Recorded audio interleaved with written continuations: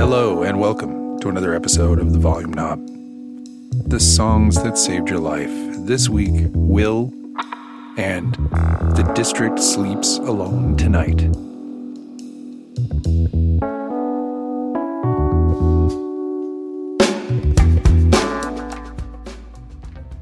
Hey friends, welcome to spring, or at least what passes for it here in Montreal. Last week I dropped the kids off at school. I had the temperature here at about minus 19 degrees Celsius with the wind chill. That's minus 2.3 Fahrenheit. For those of you in the United States, it's too much. I'm done. I'm tapping out. Someone get me on a beach somewhere. I can't wait for spring to be here. That said, while I'm waiting, I am overwhelmingly lucky to be able to spend time with the lovely and talented people who come onto this show every couple of weeks, including this week's return guest. My name is Will Clegg, and I'm a filmmaker and storyteller living in Jersey City, New Jersey. And the song that saved my life is The District Sleeps Alone Tonight by the Postal Service. I don't want to sound highfalutin or anything, but in a way, Will's story made me think about Kierkegaard, of all things. It's not full of fear and trembling so much, but rather that old cliche that life must be lived forward but can only be understood backward. More specifically, Will's story is about that moment when something you've been thinking about, maybe not even consciously, just clicks. When something you thought you understood truly reveals itself, be it a relationship with yourself or with someone else, or simply the lyrics of the song that saved your life. Here's Will. In March 2003, I was living in the East Village in New York City, and I was in a bit of a funk, to say the least. I was living in one of those tiny apartments that you see now on TikTok all the time when people are showing off like how ridiculously small apartment living can be in New York City. And I was living with a roommate, and I had the small bedroom of the already hilariously small apartment. It was so tiny, in fact, that you could only fit a full-size bed, the one that's like barely a double twin. There was a little place to stand next to it. That was the entire bedroom. And I was also working my first ever job out of college at that point in New Jersey. And if you're not from the New York area, it's a long commute from the East Village to New Jersey. And people don't move to the East Village so they can go work in New Jersey. And I was a film studies major in college. And I had these dreams of becoming the next Martin Scorsese or Jim Jarmusch, Stanley Kubrick even. But my job in this post-9/11 world, the only one I could find was editing business news for CNBC. Just barely adjacent to what I actually want to be doing in life. As if the long commutes to a dead-end job and the grayness of New York City winters weren't enough, Will was soon thrust into an even darker place when his grandfather died in North Carolina. It hit me really hard. It was really hard because I wasn't there.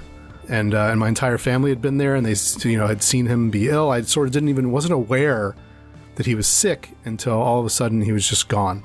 I never got to say goodbye, and I was really broken up about that. And so one afternoon in March, my girlfriend, Allison, comes over to try to cheer me up. And she's bearing a gift. And this gift is a shrink-wrap CD of a new band called the Postal Service. She gives me the CD and she's excitedly telling me about how much I'm going to love it. And I'm like, well, I've never heard of this band. And she's like, oh, they're new. And the singer is the singer from Death Cab for Cutie. That doesn't really tell me anything because I don't know who Death Cab for Cutie is either. And I feel like she probably knows this because we do share a lot of musical taste. We talk about it a lot. We both love Tom Waits and Radiohead, and she also likes a lot of pop music. And I figure that's probably what this is, which I have never loved. I love Allison, so I decide I'll give this a shot, but I'm probably going to listen to it like after she leaves. I'm barely listening. Allison and I have been together for 2 years at this point. We met back in March of 2001 when I was directing a play at the school that we both went to in New York, and she walked in for this audition for one of the lead female roles, and just immediately I was thunderstruck. She's this 5'0" petite brunette with these piercing blue eyes, and she brought this confidence into the room that I hadn't seen from anybody else, and I just immediately was smitten. And before she even did her monologue, I knew we were definitely casting her. I was probably falling in love with her, but I was going to try to keep that under wraps, be as professional as I could be as the director of this production. Though they tried to remain professional, one thing inevitably led to another for Will and Allison. There was a definite vibe between us the whole time. It became sort of a will they, won't they situation among everybody else. And ultimately, one night after a rehearsal, we all went to a party in an apartment together, and we just kind of exploded into each other that evening. And it was bliss.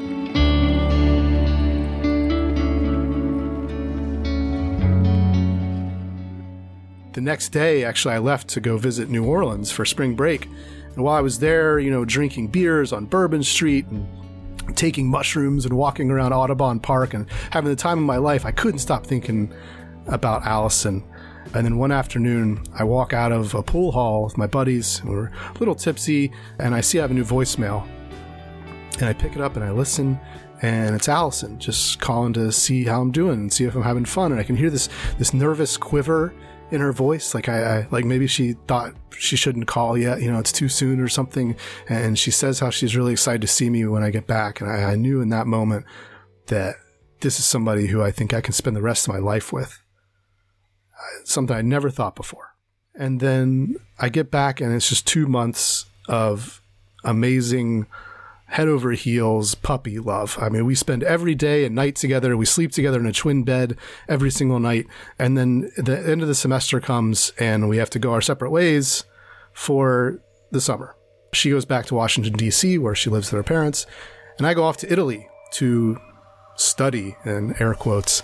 I'm doing a study abroad program, but I'm really acting in a play in Italian and getting college credit for it, which is amazing. And meanwhile, I'm living with an elderly Italian couple and eating pizzas at sidewalk cafes and sipping espressos and making friends with the locals in the town. It's just a perfect, idyllic experience. I really, really miss Allison, but I'm also having the time of my life there.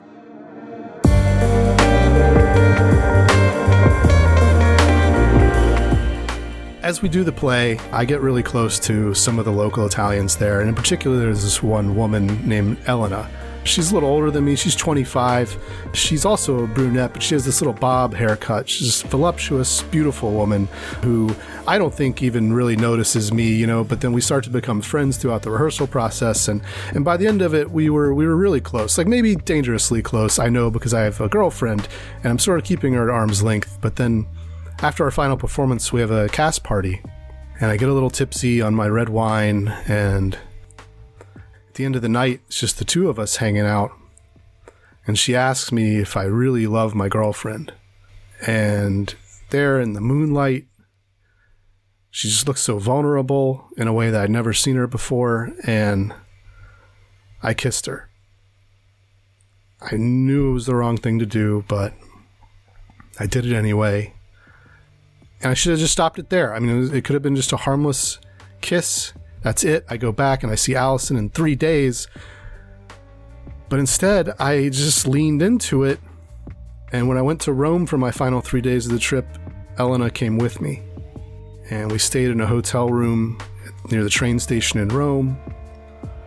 And had this torturous affair for 3 days until I went back to Charlotte.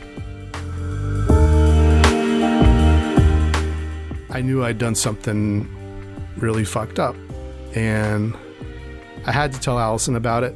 And as soon as I got back, I called her and I just spilled my guts, and it broke her heart, predictably. But she wanted to stay together, and I knew I just poisoned the well. It was not going to be possible for us to have a healthy relationship after this, so I said no. And I go back to New York a couple weeks later for my senior year of college. I'm doing a great job of avoiding Allison at this point, and I'm actually talking to Elena still, and we're discussing maybe she's going to come to New York and live in my dorm room, which is completely bonkers. But I feel like I have to just be all in on this. If I was going to break up with Allison and ruin this amazing relationship that I'd had, then the substitute had to be better somehow.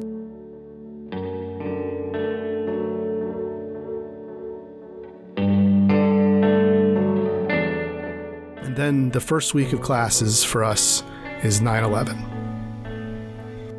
And we're there in Manhattan on the day. And it turned the world upside down for everybody, obviously, in all the ways. But what it did for me more than anything was bring some clarity to who was most important in my life.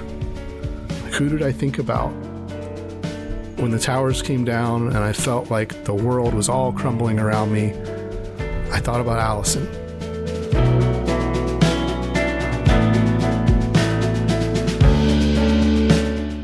That night I called her and she came over.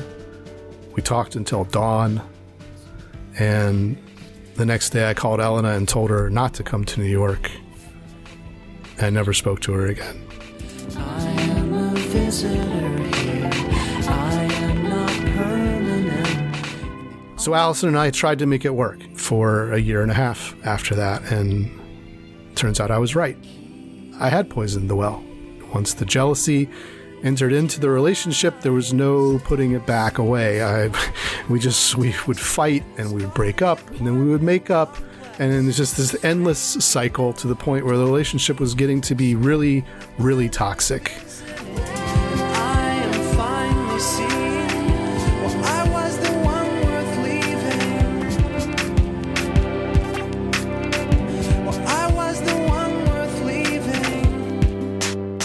Luckily for Will, he and Allison were at a good stage of their relationship when his grandfather died. She had brought him the Postal Service CD, so once she left his apartment, he decided to play it.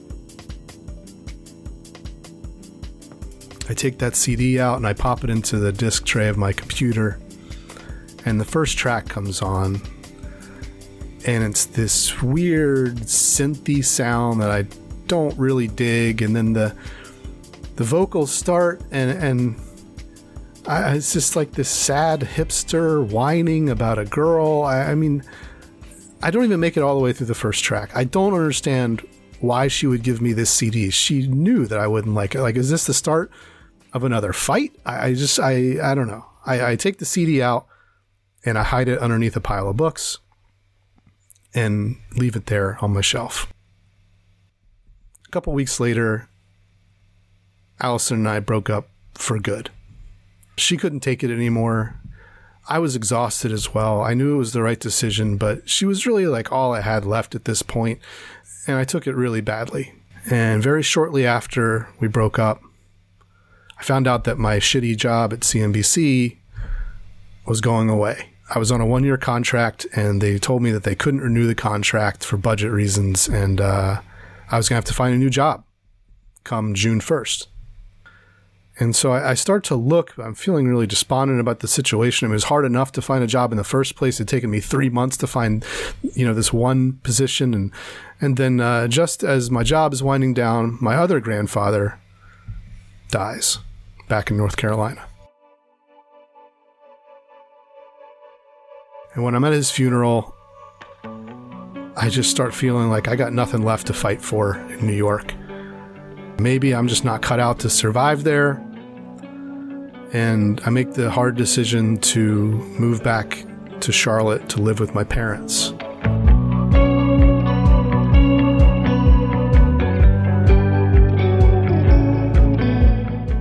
And I get back there and I'm basically like Eeyore, just wandering around, moping constantly. My parents can't even get a smile out of me. And what I really probably need is like a heavy course of therapy, possibly some antidepressants. But what I decide to do instead is go on a road trip. I wanted to be a photographer, in addition to a filmmaker. I'd taken a ton of photography classes in college, and I had this old Nikon F3, and I thought, I got a little money saved from CNBC. I've never seen most of the country. I'm just going to split out and take 1,000 photos, build a portfolio. And when I get back, I'll try to find a job as a professional photographer. This seems like as good a plan as any at the time. And my parents, seeing that I was actually excited about anything at all, got behind me. And they even said that I could take the car that they had just purchased for my little sister to start driving, because she'd just gotten her driver's license, and she loved that idea, of course. But I said I'd only be gone for a couple of months. I would bring it back in one piece. And so I set out on the road.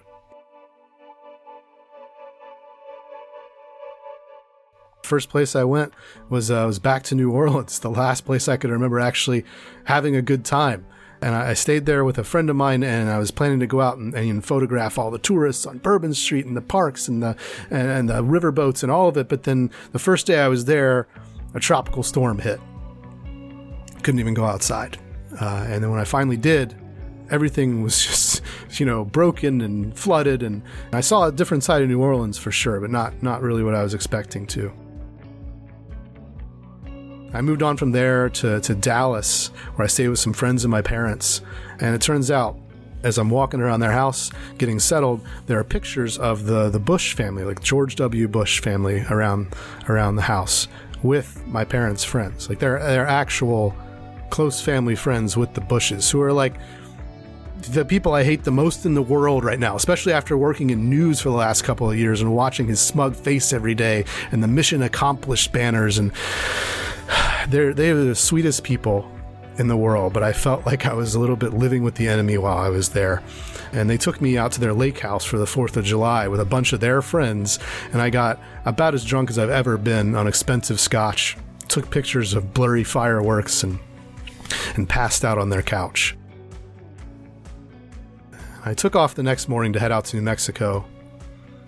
As I'm driving in the West Texas highways, I'm getting a little sick of listening to Radiohead and Tom Waits all the time. I got about 4 albums on repeat, and I've been in the car for more than 20 hours at this point, so I decided I'm going to try something different. Open up my binder full of CDs, and I see the Postal Service. Not really something I necessarily want to listen to here. I don't even know why I brought it with me. I guess it's because it's the last thing that Allison gave me. It's like a little totem to remind me of her. And I decided to pop it in the disc player and give it another shot.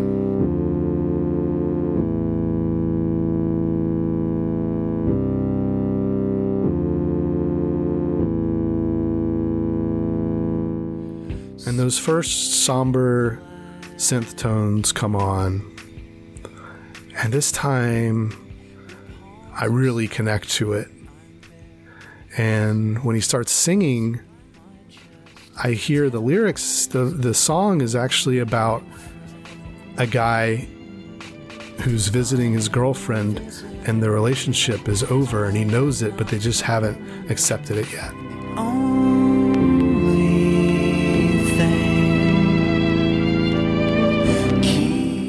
And I'm like, oh my God. Oh God, this is me and Allison the day she gave it to me. And then he gets to the refrain and he's singing, I was finally seeing that I was the one worth leaving.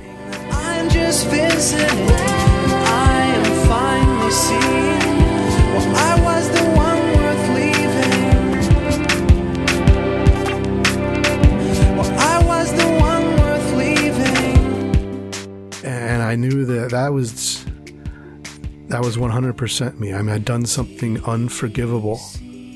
I was worth leaving, and she made the right choice in leaving me. Tears start flowing down my face. I have to pull the car over to the side of the road for a little while. And the album keeps playing, and every next song is just is more and more about my life. And I look at the album cover and I realize that it's called Give Up. It's an album about getting over a breakup. It's like she was giving it to me as a preparation. She knew what was going to happen. I mean, I guess I knew it too, but like she really was planning it already. And this was like a kind of training for what was coming next.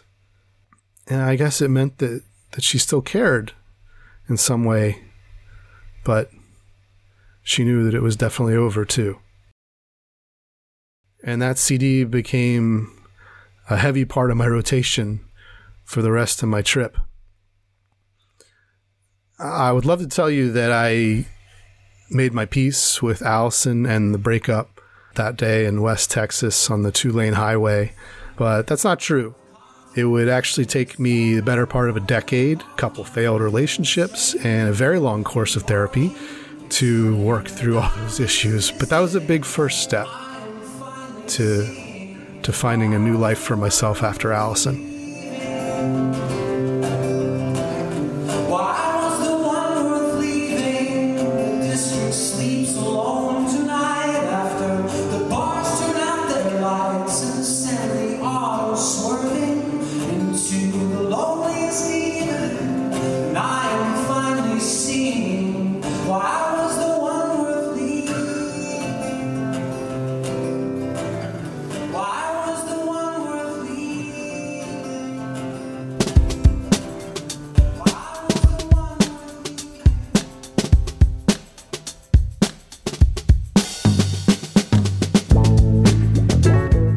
Friend, thanks for listening. The Volume Knob is a weekly exploration of music and the way it makes us feel. Many thanks to the talented Will Clegg for his vulnerability this week. Get over to the Volume Knob website, that's www.volumeknob.net, to read show notes with links to all sorts of things about Will, including information about The Lonely Road. It's a one-man show he recently performed in New York about his road trip, and it features his photographs. While you're on the website, be sure to sign up for the Volume Knob newsletter. My thanks as well to Kate this week for her 30-second review of The District Sleeps Alone Tonight. So, tell me what you think. So I think that the overall song is, for once, anticipated good, but I feel that the beat gets a bit to the point where it's crowded, and then not only does the beat get crowded, but eventually so does the lyrics, and even if it's the same word, it's just going on and on, so it's difficult to kind of hear what they're trying to be saying at a certain point. I don't know if that makes sense. I actually expected you to hate this, so I'm surprised. It wasn't like, I'm not like in love with it, and I'm not like, oh my god, I love this, but I don't hate it. What's so funny? Because you hate everything. Okay, well, that's disrespectful. I love you. Katie out. Bye. As always, the Volume Knob is produced by Supplement Audio and hosted, mixed, edited, written, and sound designed by me, Keith Sari, the podcast producer who was something of a photographer himself in his mid-20s. In fact, I showed some of my pictures to Will, including a few self-portraits. I don't think he liked the look of me, though. This sad hipster whining about a girl. I'll see you in a few weeks with another story about the songs that saved your life.